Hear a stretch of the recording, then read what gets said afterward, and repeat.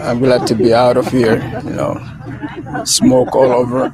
I was just thankful and praying to God and anybody, the Creator, Allah, baby Jesus, anybody that would listen. Smoke was so thick and sparks flying. It was pretty hectic. It motivates you to go faster.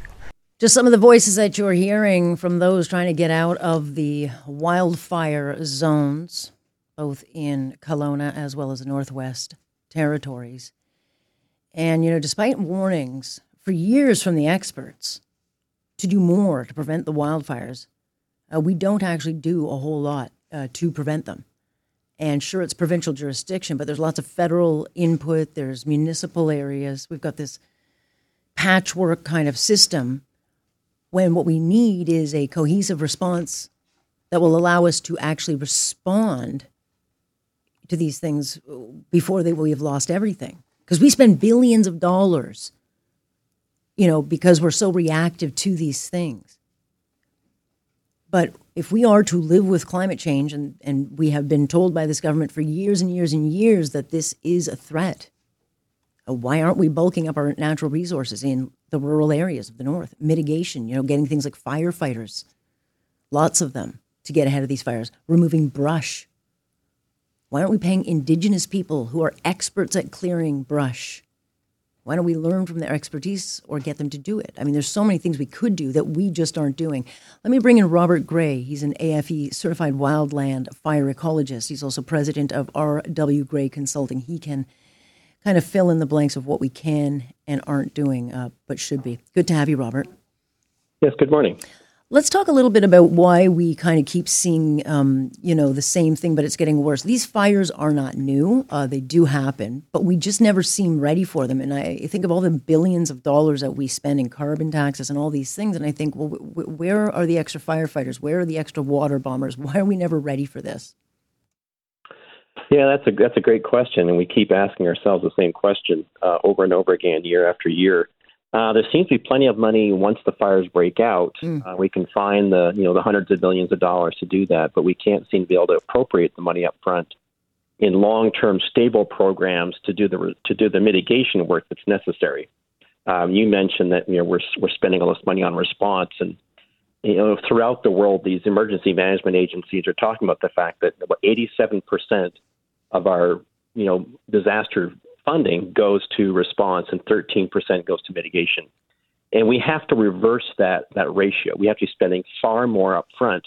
And it means, developing stable programs at the local level and regional level so that you've got people who are working on this problem throughout the year. They're going to spend the spring doing fuels work. In the summer, they're available as firefighters to do the response side. And then back in the fall before the snow, they're doing more fuels work. So if we have a more robust workforce and higher capacity to do that, we'll actually see response start to lessen. We'll have fewer fires that we have to tackle, but we have to get way out ahead of this thing, and our treatments have to be at the scale of the fires that we're seeing. Right. So right now we're doing like 20, 30, 15 hectare little treatments around communities. We have to be doing treatments that are hundreds of hectares to thousands of hectares in scale, and we're not doing it. Yeah, I mean, you'll speak to people in this industry, in resources, and they'll say, look, we just keep getting less and less staff. So in the spring, we should be getting out there and getting rid of the brush and all the rest of it. We should be doing that all the time, and we just can't because we don't have enough staff. I mean, we just never have enough people. But we also just ignore the warnings. I mean, you look back to, the lower mainlands when they were flooded in BC. There was a warning in 2015 that they had to get the Sumas River Dike protected because if there was a big rain, it would flood. And it was ignored, and it was ignored, and it was ignored. And lo and behold, everything floods when there's too much water. So we get the warnings, but we don't put the money in it. And to your point, that you look at the Beast, that was $9 billion to pay in recovery to get back on their feet. But this is going to be much, much more expensive. And I think, what could we do with all that money to be, getting ahead of this and mitigating it? Yeah, I keep hearing that, we can't get the workforce there. And I deal a lot with contractors who are doing projects around communities, and both Indigenous and non-Indigenous communities. And if we had stable programs, they can find workers because it's a stable job. Right now, it's this piecemeal. There's grant money one year and not the next. Contract prices are through the roof because there's this insufficient amount of work. We can get the workforce and we can get contract rates down, wages higher if it's a long-term career they can get into. But we're not managing that way. We're managing it as a kind of a response sort of project-based system. And we have to develop programs, well-funded, stable programs. People will look at that as a career and they'll go into it, but not the way we're doing it. It's just not going to work. And when it comes to cost, at the end of the fire season, the government will announce we spent, $700 million on firefighting. The real cost, which is the indirect and additional cost, is 2 to 26 times that. Yeah. These are $10 billion fire seasons. Yeah. And that money is drained from social programs, It's drained from businesses, it's drained from people's personal accounts. Before long, it's going to have a severe impact on the Treasury. So we have to get out ahead of this. Yeah, we need to. I mean, just recently, the Trudeau government said no to a national firefighting, like a group this would be their primary focus of dealing with this. They don't want to do that. But if you were building, if I'm building a climate plan for myself as a politician, I'm thinking mitigation. If people know that their money is going to preventative so that we're not throwing it all away on the other side, I think they'd be much more supportive. But if you were building a climate plan, given what we're seeing and knowing what you know, what would it look like?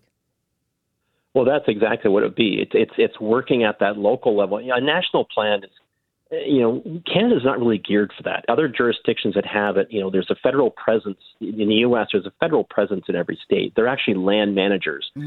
So they have firefighting forces that are there to actually manage that land.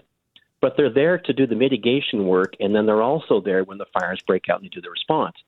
So we don't have that federal presence around the country, but we have the local presence. We've got the Indigenous and non-Indigenous communities. They would love to do the work, and it's all hazards. Look at the flooding in California. Typically fire and flood go hand in hand. So we have to build up that local capacity to do a lot of the preventative work. They're there then when the fires break out and they can do the response side, and then they go right back to working on the prevention again. Yeah. Fund those things as steady, long-term programs, and you'll see huge benefits, and people will see it. They'll see it in their backyard, and they'll support it. Absolutely. And if they know their money is going to saving things and getting saving money ultimately and lives, they won't have as much of a problem with it. Well, nonetheless, I never have enough time for these interviews. Robert, we will talk to you again because this is a very big issue, and I think it becomes clear and more clear by the day as to what we're doing wrong. So I appreciate it. Yeah, have a good day. You as well. That's Robert Gray, who is a wildland fire ecologist. All seems like common sense to me, but again, it's not what we're doing. We're just paying all this money.